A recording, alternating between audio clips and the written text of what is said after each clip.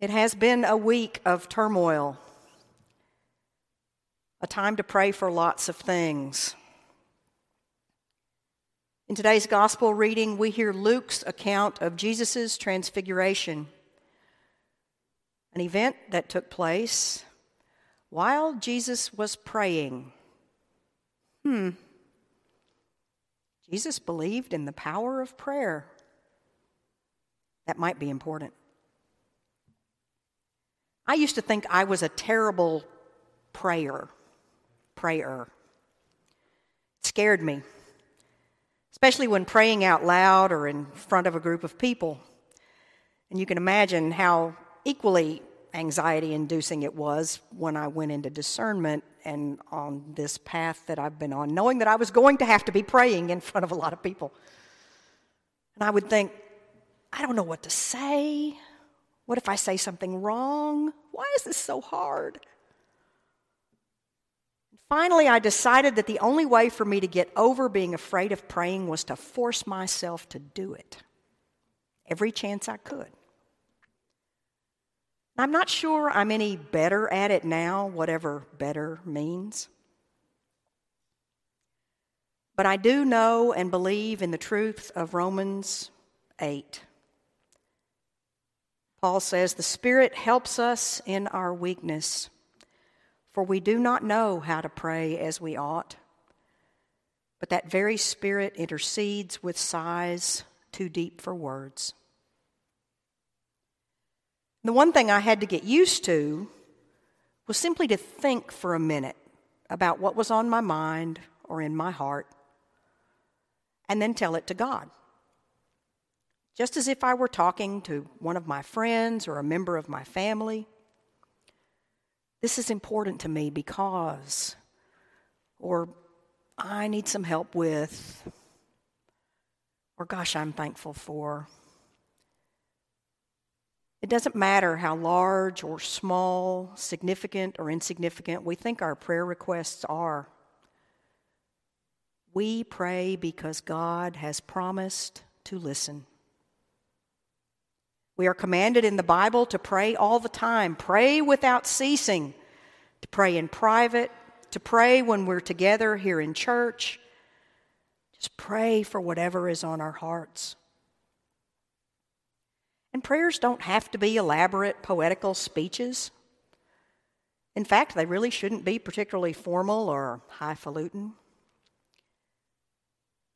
Just talk to God. He is, after all, our Father in heaven.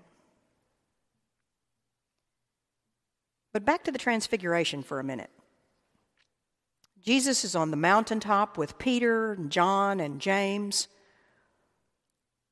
Jesus begins to pray, and things begin to happen.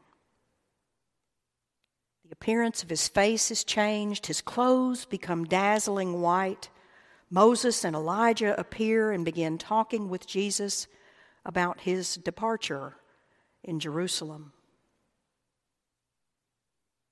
We know Jesus prayed to his Father in heaven quite often. Other major events in Jesus' life occur while Jesus is praying.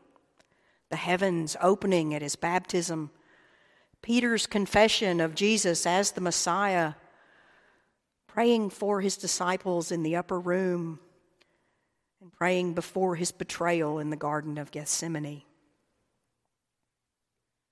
Moses and Elijah appear in glory. Jesus appears in all his divine glory. Peter, James, and John are terrified. The glory of God is both an awesome thing and an awful thing. White clothes, clouds, radiant splendor, glimpses of the heaven here on earth. And then the voice. The voice of God speaks, "This is my Son, my chosen. Listen to him." That Greek verb for listen, akouo, might also be translated as hear him. Don't just physically let the words get into your ears, but hear him. In other words, Pay attention to what is going on right in front of you, Peter, John, and James. Don't worry about building booths.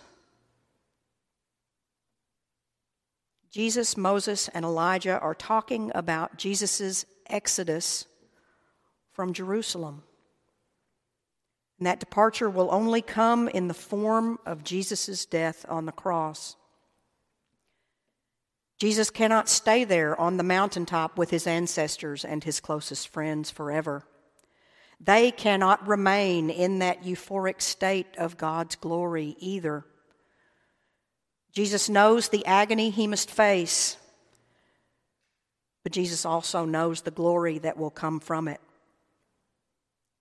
And not glory for himself alone, but for all those who believe in him.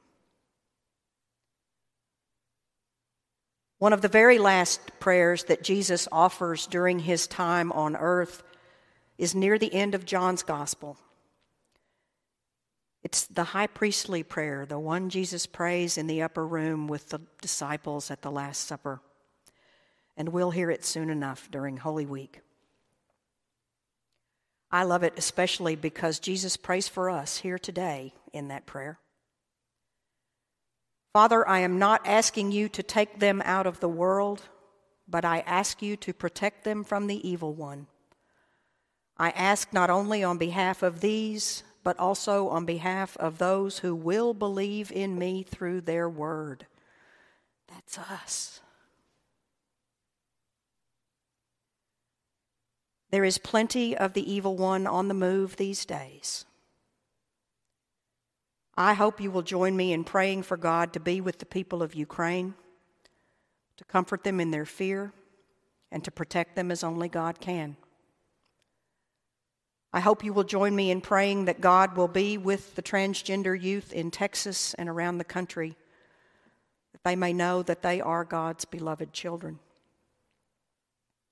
I hope that you will join me in praying that God will be with teachers and students here in Faulkner County, that they will know that working for truth and equity for all is a righteous endeavor. But we can't just pray for God to be with the good guys.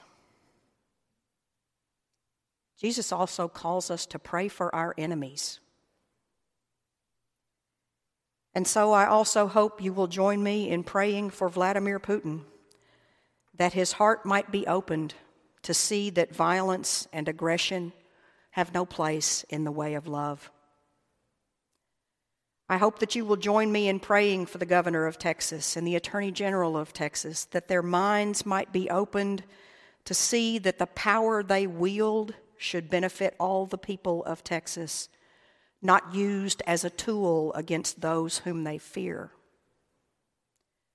And I hope that you will join me in praying for those here in Conway who would seek to make all things equal, but not necessarily equitable, that they might see the value and beauty of a diverse, well-educated community.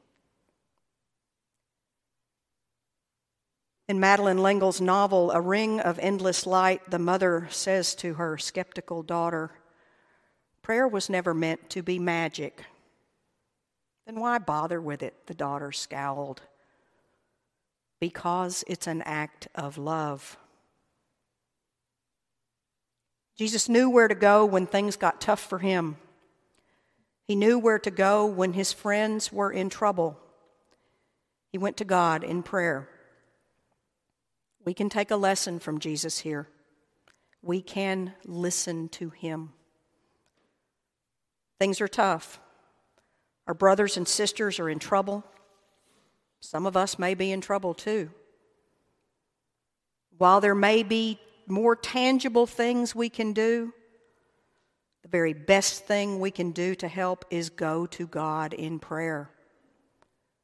It is an act of love that is never, ever wasted. Let us pray. Oh God, you made us in your own image and redeemed us through Jesus, your Son. Look with compassion on the whole human family. Take away the arrogance and hatred which infect our hearts. Break down the walls that separate us. Unite us in bonds of love and work through our struggle and confusion to accomplish your purposes on earth, that in your good time all nations and races may serve you in harmony around your heavenly throne. Through Jesus Christ our Lord.